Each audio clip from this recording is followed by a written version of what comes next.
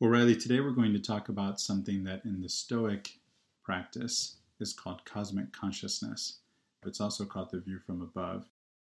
It's a different perspective from our everyday experience, especially the everyday experience of having eaten from the fruit and becoming, in some sense, separate and isolated from the rest of the totality of existence.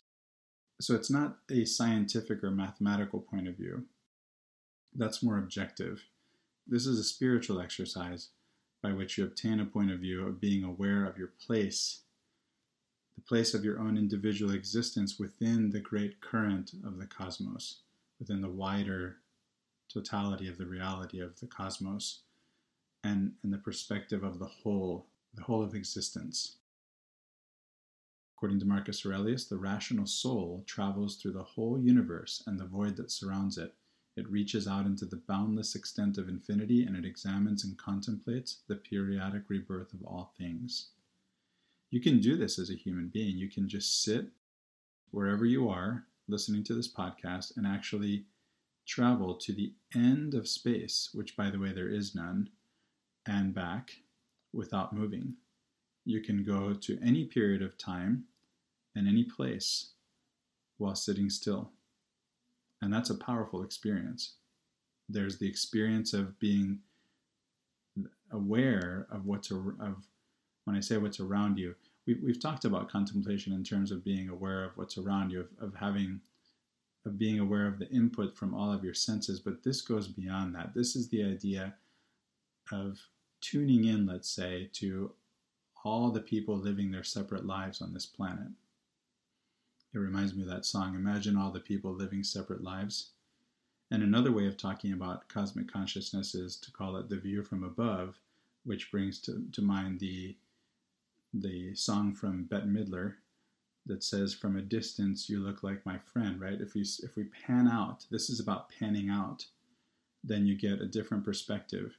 That's what we're talking about, this different perspective that you get. There's a passage from Lucretius that I could not locate that I wanted to share, so I'll have to describe it in my own words, where Lucretius is talking about a battle taking place on a plain down below in a valley, and from up in the mountains or from up in the sky, the men who are fighting and dying, you can't even tell what they're doing. You just see these, they look like ants moving around. That's the view from above. And cosmic consciousness is to realize that you're a part of that, and that's a part of you. That everything that's going on around you in the universe, and that every part of the universe you're a part of and is a part of you. Yeah, I like that. And I think that the way that I'm envisioning this conversation going is an expansion of the available perspectives. So it's one thing to say that we're inserting ourselves into the cosmic consciousness and becoming aware, but unless we change our perspective slightly, it's hard to become aware. We don't observe. So part of awareness is observation. And as we're going to discuss this further, you've got some ideas of where you want to take it. And you just mentioned one of them, this 30,000 foot view of a battle, and how that perspective is completely different from being inside the battle itself. And so much of our availability of perspective is placing ourselves in different situations or seeing things from a different angle so that we can have a different observed subjective experience. And in so doing, that's how we start to absorb all that reality has to offer and find our place within the whole cosmos. And I think a lot of people have described this process as feeling infinitely small. When they start to recognize their place in the universe, they feel small. And I think that's a very common thing when you observe the stars, the heavens, that kind of thing, or you're out in the bigness, the largesse of nature, that you feel small. But I think it's something bigger than that as well that we're going to discuss. It's not just about feeling small, it's about feeling connected. Isn't that right? That's right. Yeah, it's not, in one sense, you get an experience of the experience that Moses had of realizing how small you are in the universe. On the other hand, that dissolution of the self makes you a part of the whole, and therefore you're larger than you realize at the same time. Because you've kind of expanded the definition of who you are. Right. Remember, when we eat from the fruit of the tree of the knowledge of good and evil, we go from paradise, where we are when we're in unity with God, where oneness is our experience, into good, bad, right, wrong, just, unjust, into this world of opposites. And so this is a spiritual practice that allows us to reinsert ourselves through a contemplative practice of being aware of our place in the entire cosmos and back into unity with all of existence. All creation, yeah, all cosmos, all creation. So let's expand on this idea of panning out. Let's provide maybe a couple more examples. One of them we discussed last night that I brought up was this idea that you can be in a city, but while you're in a city, you can't see the city skyline. In order to see the skyline, you need to remove yourself to some faraway hill or mountain and then look back at the city from that different perspective. And by panning out, you recognize there's a perspective of the city that was not available to you while you were in it. So that's an example of that panning out, that zooming out to see the bigger picture. Yeah, that reminds me of a 4th of July I spent on Provo Peak overlooking all of Utah Valley. And instead of having the usual experience of there are these fireworks that I can see from the nearby high school, or maybe I was on the temple lawn at the Provo Temple watching the fireworks from the Stadium of Fire presentation that's done at the BYU Cougar Stadium. But at this time, without sound, and that's one of the things that's kind of cool about it. If you think about that battle scene I mentioned from Lucretius, you don't hear anything either. So at this level of looking at the valley from the top of Provo Peak, what I could see are all the fireworks, not above me, but down below, that were going off here and there and everywhere in the valley, and I couldn't hear any of them. And it was just such a cool experience. That's the kind of view you're talking about, right?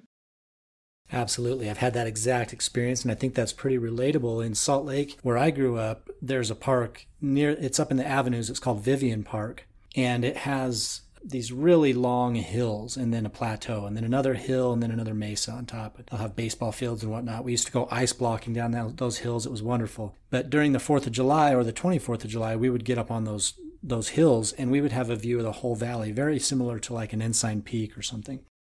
And I've had that exact experience you're speaking of, where you just see the flashes of colorful light across the valley in different locations, whether it's Liberty Park or maybe it's down further south.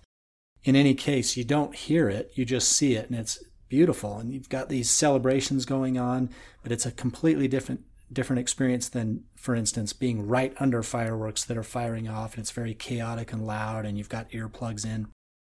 So I think that's a good way to illustrate how you can see the same thing from completely different perspectives, and the part that you're absorbing, maybe the message or the feeling or the experience, is totally different, seeing the same thing play out. And if you were to take it back to the whole cityscape or skyline view, you could be in a very dirty city, a slum, for instance, with tall high-rises, and the streets are never swept, and it could be completely scummy. You'd have no idea. But then when you've moved out and you're looking back on it, and all you see is sparkly lights against a sunset, and it's a very pretty scene. And so it completely changes your perspective by panning out. Yeah, that brings to mind another scene, and that's, again, back in Utah. I'm in California now, where we don't have this where I live, when it snows and everything is white. It's this great equalizer, right? When you've woken up in the morning and it's been snowing all night and just everything is covered with snow and everything looks white. It somehow recalls the experience of the temple where everyone's dressed all in white. It's this great equalizer. It's really cool. So what is the message we want to get out of this and the goal going into this discussion? We've both got various quotes or texts that we were thinking of utilizing, but what is it ultimately we're trying to learn from this discussion?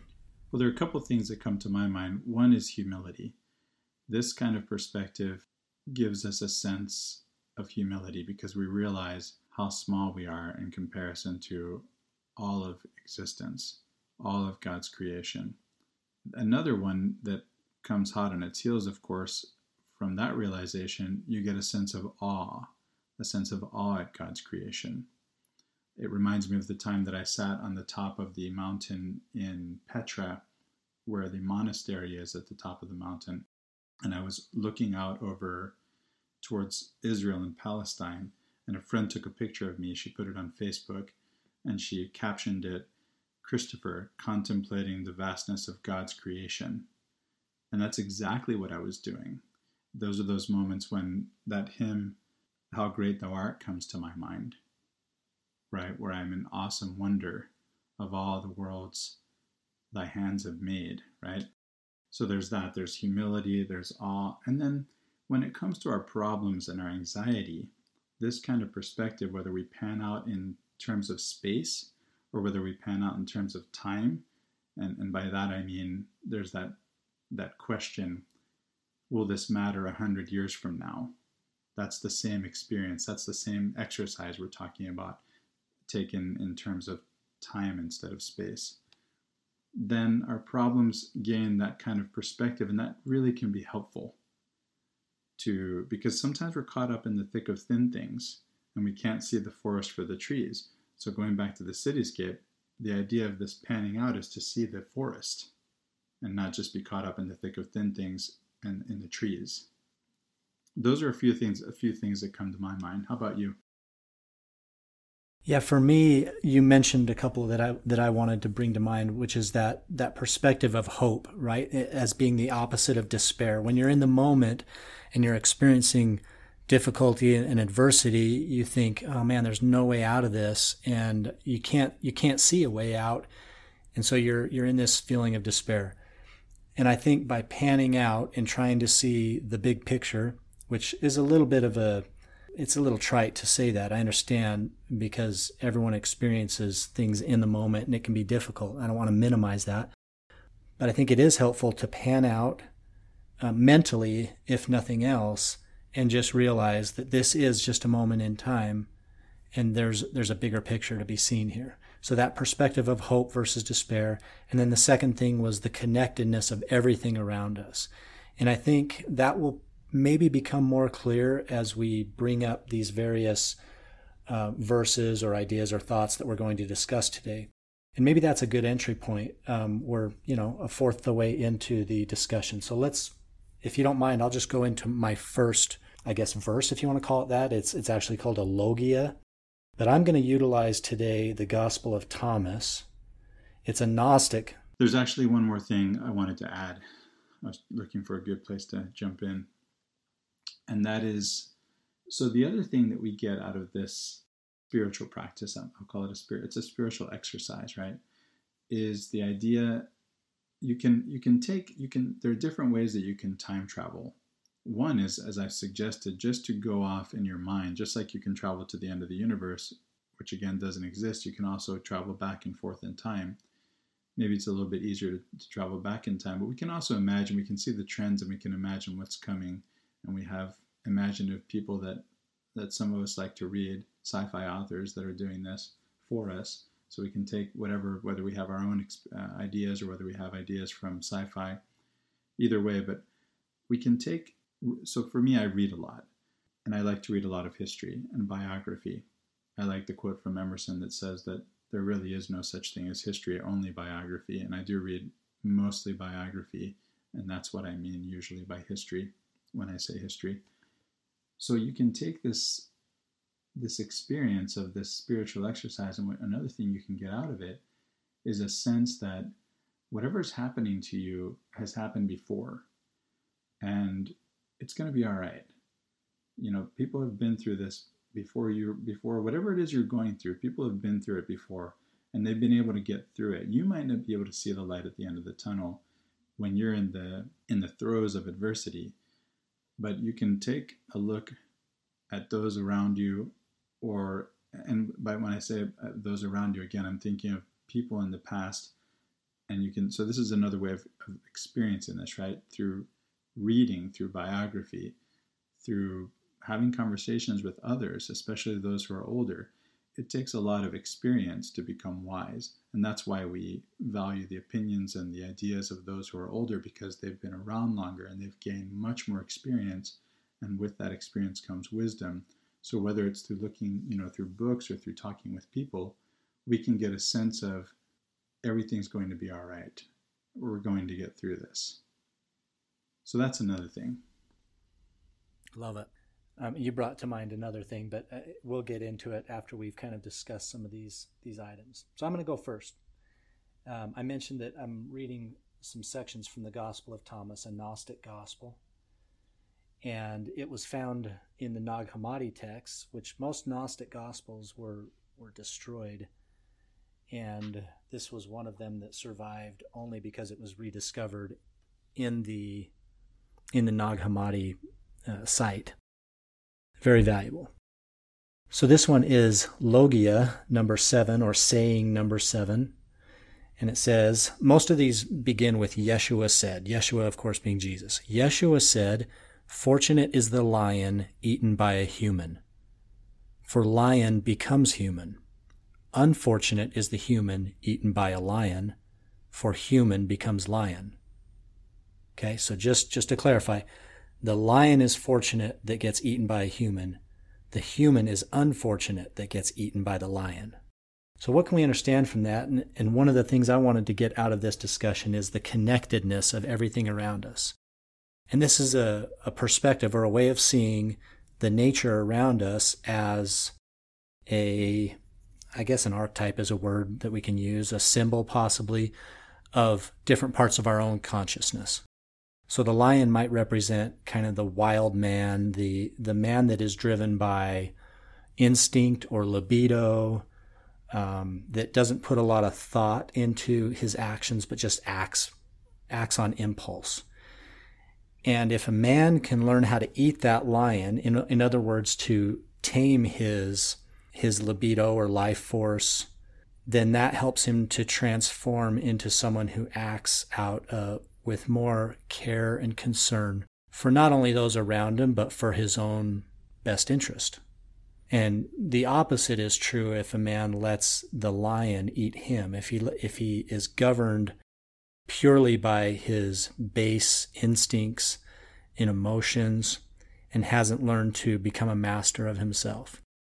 And so I think the way in which this relates to the cosmic consciousness or changing our perspective or panning out is to see the lessons that surround us, all around us in nature and creation, as being metaphors of our own consciousness or being, and how can we internalize those lessons. So that's the first one. You have any thoughts on that? So there's another sense in which we can read that, and that's the sense in which we are what we eat, and in that sense we're all connected, right? I've been reading a biography of Thoreau, and Thoreau famously lived in a little house in the woods at Walden. And, he was trying to be self-sufficient and he was growing some beans and whatnot, but he also fished. And he had this sort of anxiety about this, right? He had this angst because should he be fishing? Should he be killing the fish?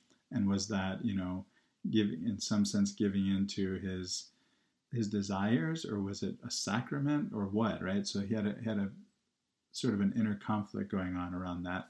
And in a sense, whether you think we should or should not, and he did have sort of what people nowadays call animal ethics ideas. I don't know that he would have called them animal ethics, but the ideas that he had were what people today would call animal ethics. So whether you think we should eat animals or not, the point is to realize that there just is no way that you are in any sense separate from what you think of as around you. This is just one of the ways in which you become what you eat, we say, right? So that becomes a part of you. Yeah, I love that. I love that you teased out a completely different meaning than I found. And that's the beauty of some of these passages and you might refer to these as kind of like wisdom passages or Gnostic in the sense that they're kind of mysterious, and which they are, but you can derive multiple meanings out of some of these. I love the Gospel of Thomas. Oh, it's been awesome. For some reason I decided to pick it up, and I'm reading it and listening to it both, because both are available on Scribd. But in this sense, in this case, I've been reading it because I can really identify passages that speak to me. So here's another one. This one is Logia number 22. Actually, before you read that, Latter-day Saints aren't usually exposed to apocryphal writings. We certainly, they don't come up in church, right? If you've been exposed, it's because you've exposed yourself outside of church. There is a saying from the prophet Joseph Smith about this, and I can't remember exactly his exact words, but he did say that there's a lot of truth to be found in them, in these writings. They have to be read, obviously, with discernment, and he did say something like that too. But there is a lot of truth, and there's a lot of wisdom to be found in these writings. I personally have enjoyed reading them and have benefited from them tremendously. I was actually going to refer to that same passage, so I'm glad you brought that up, because Joseph Smith... Do you have a quote? I don't, and I was just going to refer to it, but you're right. There is that specific passage where he was asked about the Apocrypha, and he says there's wisdom and knowledge to be found there, but you have to use discernment, exactly what you said. So, no, I think that's a point well taken. So what's the next one? The next one is number 22, and it says, Yeshua answered them, when you make the two into one, when you make the inner like the outer and the high like the low, when you make male and female into a single one, so that the male is not male and the female is not female, when you have eyes in your eyes, a hand in your hand, a foot in your foot, and an icon in your icon, then you will enter into the kingdom. I'm going to give you a crack at anything that came to your mind on that one, Christopher. I'd have to ask you to read it again. When you make the two into one, when you make the inner like the outer, and the high like the low, when you make male and female into a single one, and one is capitalized here, so that the male is not male and the female is not female, when you have eyes in your eyes, a hand in your hand, a foot in your foot, and an icon in your icon, then you will enter into the kingdom. Yeah, the first part up to where it starts with the eyes in the eye and the hand in the hand and the icon in the icon goes back again to, in my mind at least, to the idea of the unity that's found in the presence of God in the garden. And that's where it ends up. That's where the quote ends up, right? That you'll be back in that space again. So obviously, when we start to see the way that we are connected with all of existence, we become, in some sense, closer to the truth, right? The truth is that we are all connected. We're all brothers and sisters. We are what we eat. All of this is one reality. The more we realize that, the more connected we feel, and the closer to God we are, and the closer we are to returning to Him, the closer we are to that original experience, that primordial experience of being in the presence of God. And so I think we get hung up on the idea that there has to be opposition in all things, and that we have to know the one to know the other. And that's true, but that's not the be-all, end-all. It's not the goal. If the goal is to know truth, and truth is one, then yes, by its opposite, by going into duality, we go, because in the presence of God, we're the proverbial fish in water, and we don't see any sense in which there can be any separateness. But when we go into separateness, now we fall into the trap of not seeing how we're actually one. And so let's not get stuck here in this place of, and I don't mean to moralize, but the invitation is not to get stuck in only seeing duality, but to return back to unity with a full knowledge and experience of what duality is, but with the realization that the goal really is to be one with God, even as Jesus said He is. Yeah, I think the way you phrase that is perfect, because we are supposed to use duality as a tool of recognition. It helps us to frame our existence in terms of what we see as, for instance, black or white, or what we experience as hot or cold. They do help us frame and describe our existence. But the purpose is not to get stuck, as you said, or caught up in one versus the other, but rather to integrate both of them and realize they are part of a whole one, a capital O one. So in our existence, we're really fortunate, and this is the part of the garden, what do I want to say here? The garden doctrine, I guess, that LDS, I think, that Latter-day Saints get right, is that we did have to leave the garden. We did. In order to be able to frame existence and understand better, but that was never the purpose for us to stay in duality. That was always to be a tool to help us learn and grow and experience.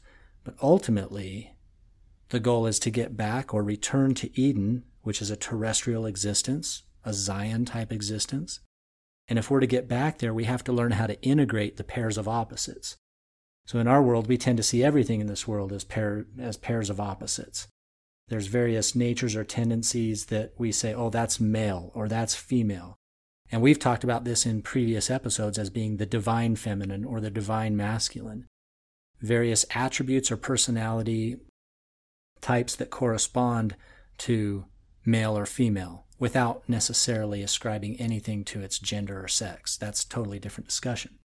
But the divine feminine, the divine masculine, we are really to take the best of those and pull them into our own and integrate them into our own personality and understanding to be an integrated whole.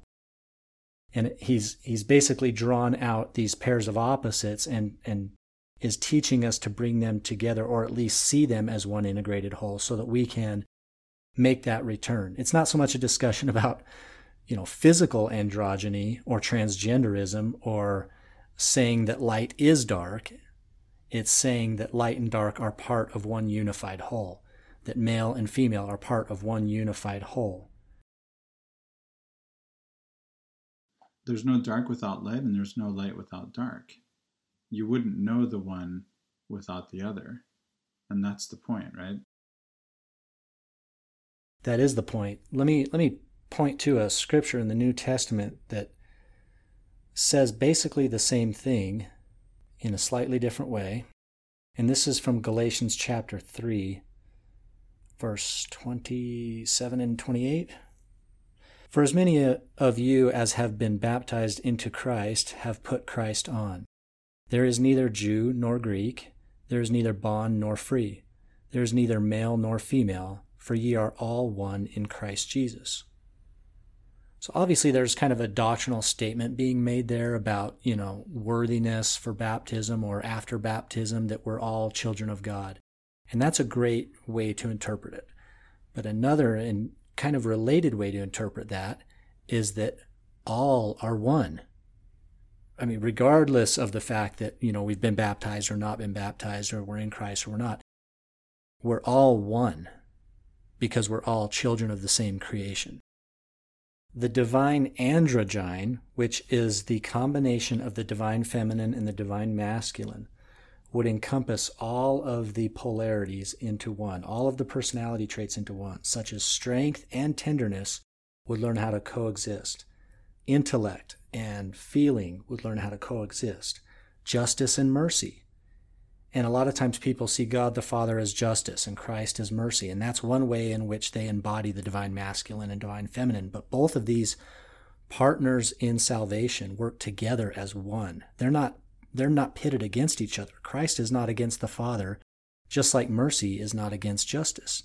They are part of one integrated whole. And although we might see them as opposites, until we can learn to bring them together and experience them as a whole, we're not fully integrated. And as that logion finishes, we're not yet ready to enter into the kingdom. So I'll try to bring out another aspect from this logion. There's a closely related topic to the topic we're covering, right, of cosmic consciousness, and that's cosmopolitanism. This is another ancient Stoic philosophical practice. The idea, or not necessarily practice, but the idea of it's not a practice, it's a point of view, right? The point of view of being of all, so that when you read that scripture, it made me think of the idea that there's not one nationality and another nationality, but we're all brothers and sisters. Before this time, to a large extent, you have the idea of we're the chosen people, you're not. My way is better than your way.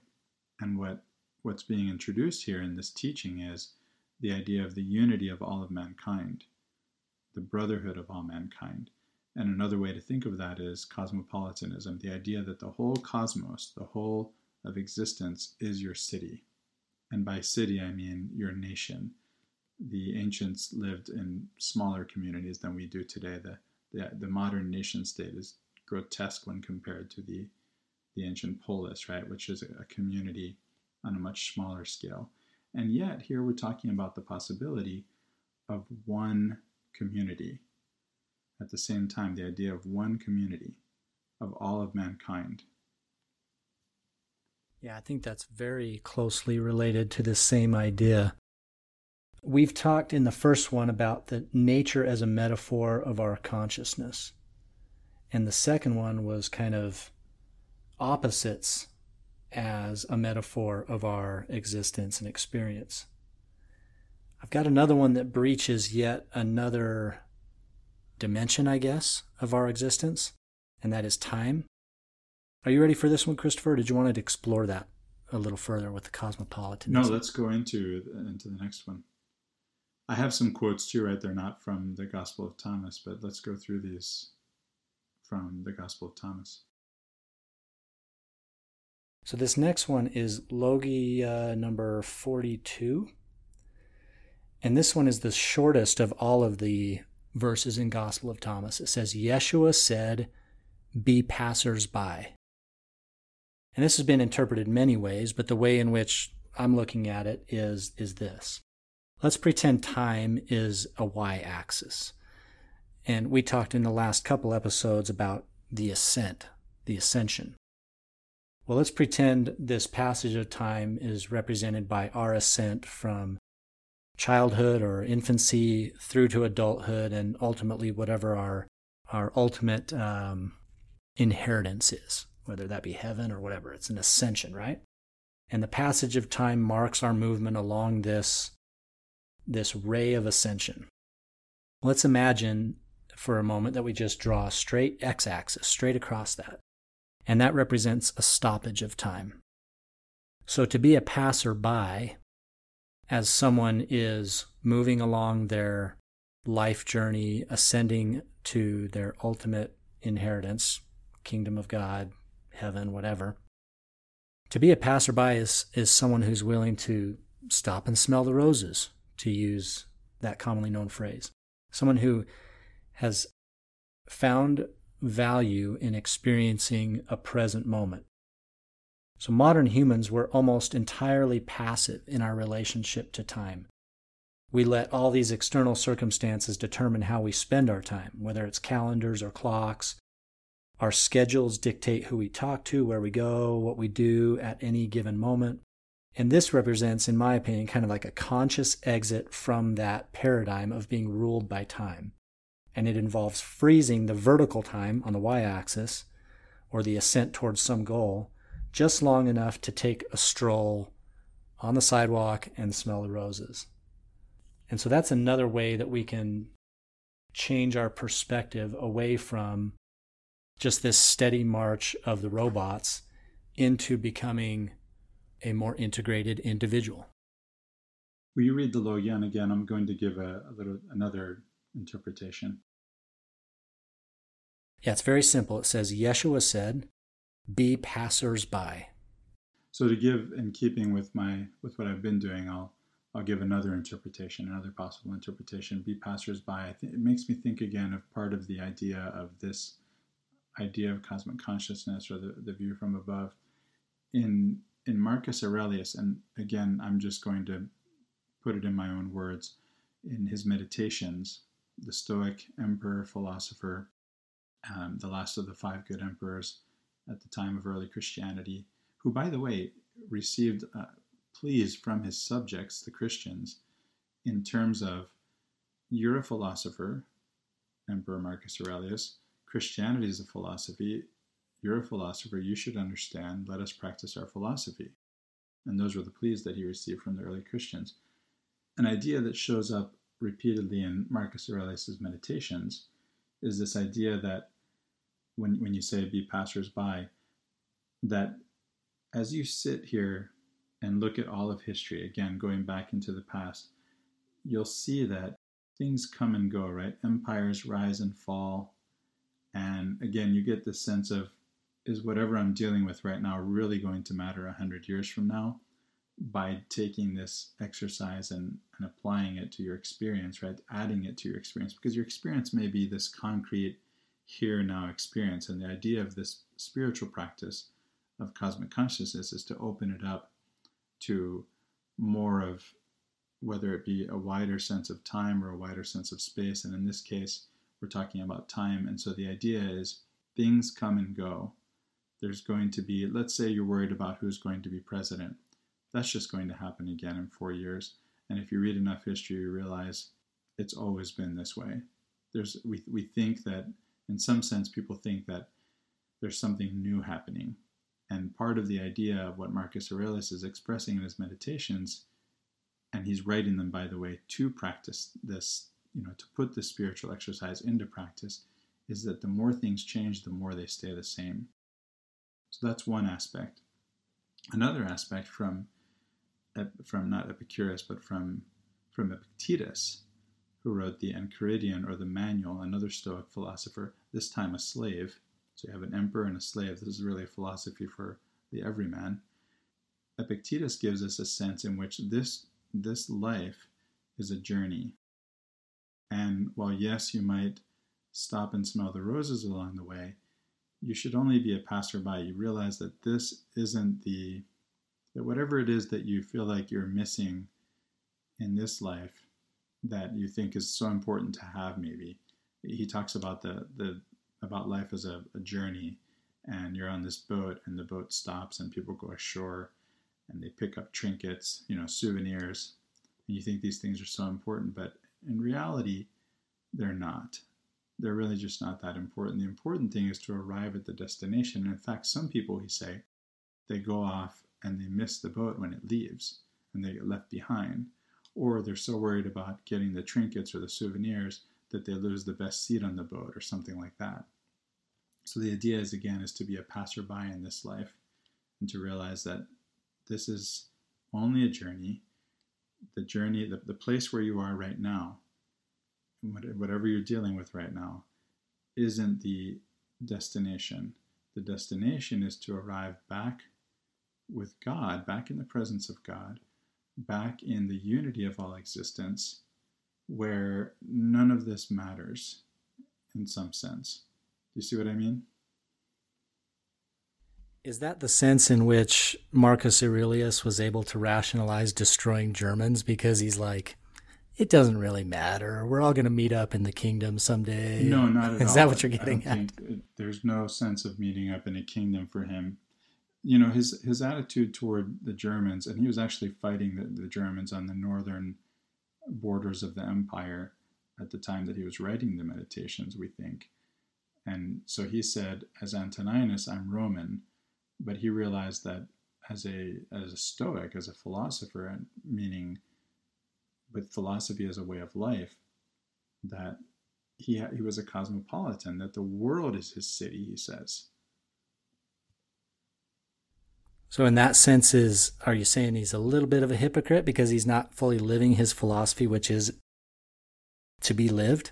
No, not really. What I'm saying is that he felt like, as Antoninus, that he had to do his job, so to speak. It really reminds me of Arjuna in the Bhagavad Gita. I know you've read it. You have this figure who is facing a terrible battle, and it's a battle with family. And again, we're all family if we take this cosmic consciousness, right? If we take that perspective. He's facing this battle, and he has a manifestation of the divine. And he's really afraid to engage in the battle, and he has this manifestation of the divine, and what he's told is, the battle is already, the result is not really in your hands. That's something that just is. It's something that's really in the hands of the divine. Your job is just to fight. And so he's told to fight without fear of losing or without any desire of winning, and just to be present. And that's another aspect of this idea of cosmic consciousness, the idea that the present alone is our happiness, because in reality, that's all there is, right? There's only the here and now. The past doesn't exist anymore. The future doesn't exist yet. By the time it becomes the future, it will actually be the present, right? So the present alone is our happiness. And so being present to, and to realize that you can be present to all of history at one time, and that you can be present to all of the universe at one time, that's what's meant by this idea of cosmic consciousness. And I think this was approximated by Jesus when he was teaching his disciples. Take no thought for the morrow, what you shall eat, what you shall drink, sufficient to the day is the evil thereof.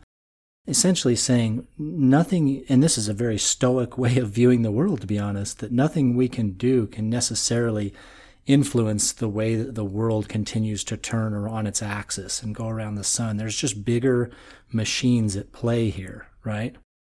And I think he even uses the phrase, which of you by thinking, or whom of you by thinking can add a cubit to his stature? He's pointing to the irrationality of trying to change events that are outside of our control. And it's interesting, you bring up Stoicism, and you've got such a wide range of Stoics. I mean, from the Epictetus, who's, basically living in poverty, right? His name means owned. He was a freed slave. But he took a vow of poverty, essentially. I don't know if it was a formal vow, but he lived a very stark existence. I mean, compared to someone like Seneca or Marcus Aurelius. Well, yeah, Seneca's a billionaire, right? He's right. He's a power broker in Nero's court. He's the right-hand man to Nero, and sadly... But yet he's a practitioner, right? Right, yeah. So he has a different view of Stoicism, but the same idea that's at the core of the philosophy that all three of these men practiced was that basically what Jesus said, take no thought for the morrow, what you shall eat, what you shall drink. I mean, you can only change or control what you can control. And control in a big sense is an illusion. And so we ought to release thinking that we can control the world and live instead in the smallness of the moments that we're in right now, where we're participating in those moments. And there is a small bit of control, but really, it's really just being a part of things. And that's the same message for Arjuna. So I've got a quote here from Marcus Aurelius. This, again, is a quote that speaks to the idea that there's no bound to the soul. Right? You may be bound in terms of your body, but when it comes to the soul, there are no bounds. Marcus Aurelius says, the rational soul travels through the whole universe and the void that surrounds it. It reaches out into the boundless extent of infinity, and it examines and contemplates the periodic rebirth of all things. So you have there in that quote the two things that I've been talking about. One, that you encompass all of space, and the other, that you encompass all of time, because things just happen over and over again. There's going to be another president and another one after that. And sometimes it's going to be the Democrats, and sometimes it's going to be the Republicans, and the next time it's going to be the Democrats again. And maybe one of them or the other will have 2 terms, and life goes on. Or maybe something really earth-shattering, and it's like the anti-Mason party or the Whigs, or something completely radical happens. But in the end, it's all the same. Happened. Yes. Even that's happened in the past, right? So it's cycles of cycles. Yes, exactly. Yeah. People are born, people grow old, people die, people get married. Think about it. There's another one. When let's say you're mourning, and that's a very real experience. I've had it. I mourned the passing of my own mother. That was one of the most difficult things I've been through in my entire life. And yet at the same time I'm mourning, someone else is rejoicing. Someone's getting married. Someone's dying and someone's being born. And this just happens continuously, right? Someone's born, someone dies, someone gets married, someone gets divorced, and life goes on. And so this kind of perspective can help put these events into a wider perspective, one that is, well, when I say wider, I mean, of course, the totality of all experience. And so what I mean by put things into perspective, I mean it in the sense that we say, let's put this into perspective, right? My troubles, again, they're not unique to me. They're part of the human experience. And in fact, another quote that I wanted to be sure to share, that I'll share at this point, is from Stephen Covey, who says, that which is most universal is most particular. And I think we can say the same, it works the same in reverse, right? That which is most particular is most universal. So when we say that which is most universal is most particular, that which happens to all people, I can relate to because I'm a person. It's like Terence says, nothing human is alien. I'm human, nothing human is alien to me. So if it's part of the human experience, it's part of my experience. And therefore, now we have this, maybe not a new idea, but an idea that's in vogue of being open, of being vulnerable. That's so relatable, Riley, because because that which is most particular, when you share that which is most particular to you, it resonates with all human beings, because that which is most particular is most universal. I think that's a fantastic lead-in to my 4th of 5 verses from the Gospel of Thomas that I want to read. This is number 77. It says, Yeshua said, I am the light that shines on everyone. I am the all. The all came forth from me, and the all came into me. This is the part I really enjoy right here. Split the wood, and I am there. Turn over the stone, and there you will find me. The reason why I love those last 2 verses so much is it points to the one, again, capital O, God, expressing itself in the chaotic, riotous particular. You mentioned the particular and what's common to all of us and how we can experience all those things. God is in all of that. You split a piece of wood and open it up, God's there. You lift up a rock, God is there. In all the details, whether order and chaos, chaos and order, vice versa, whatever, all the details, God is in those, in the general and in the particular. I can't help but take advantage of this opportunity to share a Sufi story, as I love to do. There's a Sufi master who asks his adepts to take a lamb, I think it's a lamb, and to go and sacrifice it somewhere where no one can see, or to go hide it, to go hide something where no one can see, or to go do something where no one can see, right? And so the adepts all go out, and the one comes back, and the ones who have done the thing that they were told to do, they are proud of themselves, and the one comes back and he hasn't done it. He hasn't done the thing, whatever it was he was supposed to do, and his master asks him, well, why didn't you do it? He says, I couldn't find anywhere where God couldn't see me. Wherever you are, God can see you. And so here's a quote from Seneca, in which if we are to be like God, if we are made in the image of God, and if we are to become gods, then we have to be able to have that experience ourselves. Seneca says, I'm going to translate this from the Latin, toti se inserens mundo, that we should insert ourselves into the whole of existence, right? Now, again, we are already part of existence. Here I am, surrounded by the rest of existence. But what Seneca is saying is to actually plunge into the rest of existence, to stop seeing myself as separate, and to now really revel in, to really bathe in the rest of existence. That's really beautiful stuff. I love that. Well, the last one I've got, and then I'll turn whatever balance of time you want back over to you, but is this verse 111, or Logia 111. And this is appropriate for the end because it talks about the apocalypse. Well, apocalypse, what does it mean in Greek, according to your understanding, Chris? It's an uncovering. That's exactly what I found. An unveiling. Yeah. So if apocalypse means unveiling, and a synonym for that we've used is revelation. in this sense, we all have our apocalypse, which may or may not be the end of the world, most likely not. But the unveiling of what is, in quotation marks, particularly what is the key, I think, to this idea that we've been discussing of cosmic consciousness. Experiencing things as they are from various perspectives so that we're able to integrate all those perspectives into the whole, not being limited by filters, lenses, or veils, but rather being able to see the truth of all things as an important part of our experience and existence. And I think it's interesting to point out that the Holy Ghost, the role of the Holy Ghost as we understand it, is that he's a revelator, an unveiler, someone who brings the truth of all things. And it's no wonder, I think, that his primary job is to testify of Christ. Well, what does Christ represent? Light, truth.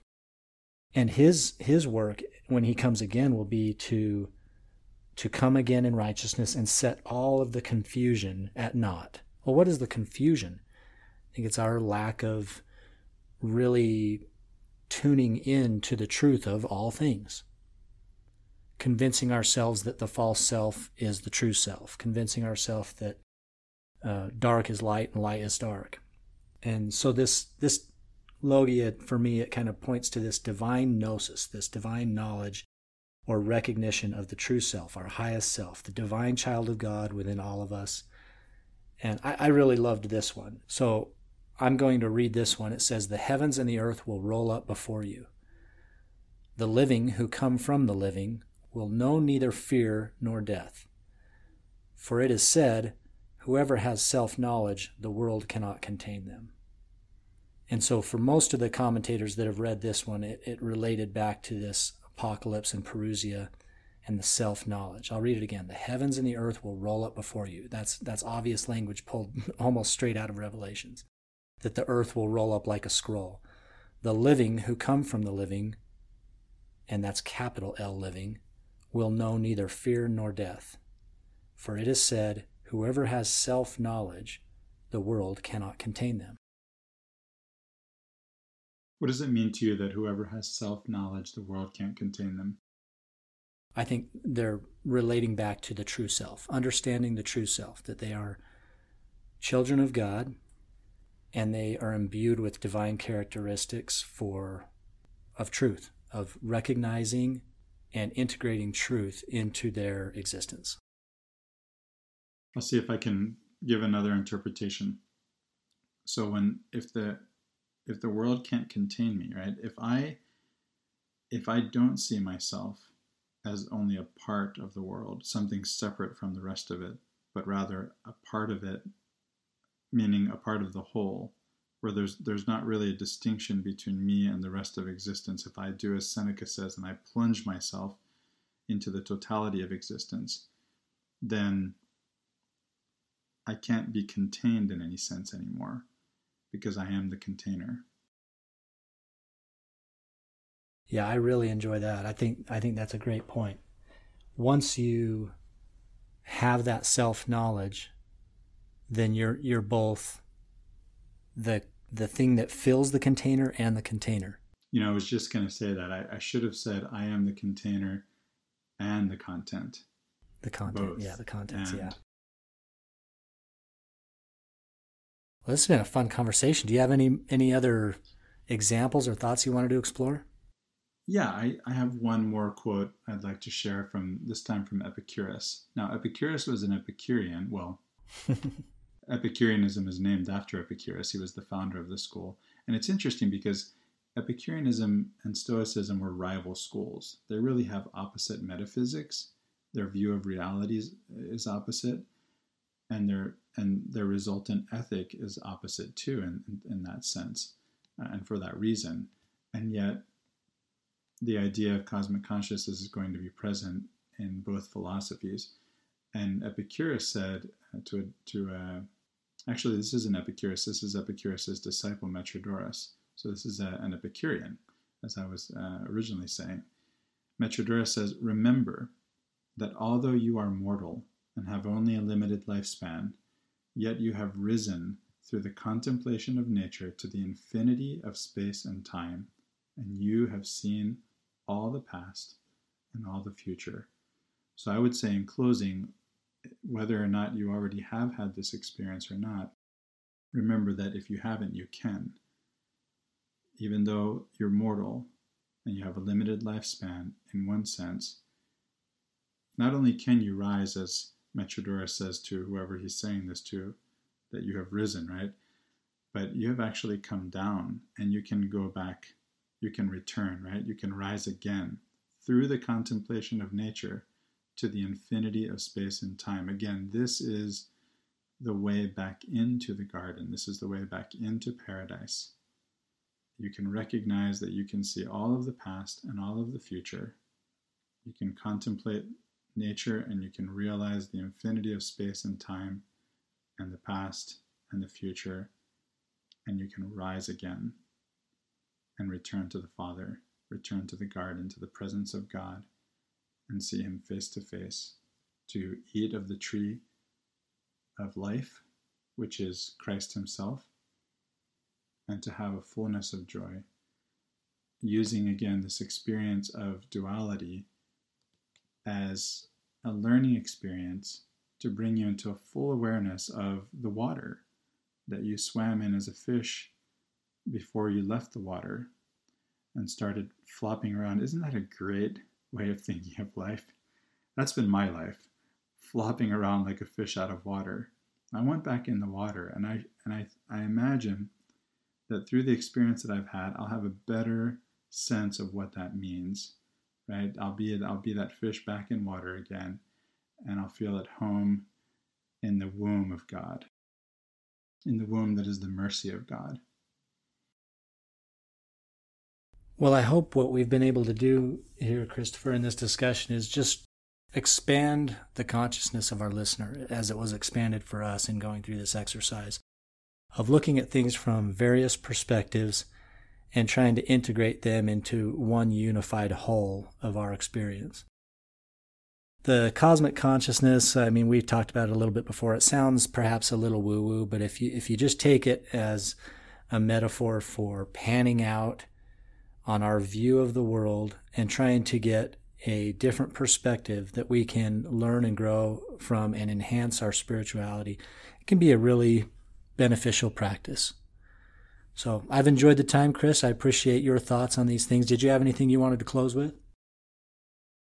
Just to say that you could think of it instead as the view from above, and that's another way to think about it. And maybe that's more relatable. Awesome. Well, as always, we hope that our listeners will reach out to us if you have any comments or suggestions. You can find this podcast anywhere podcasts are held, whether it's Apple iTunes or Google or Stitcher. And we also post it on the Latter-day Peace Studies page on Facebook if you want to join us there. So for Latter-day Contemplation, I'm Riley Risto. And I'm Christopher Hurtado. Have a great week, everyone.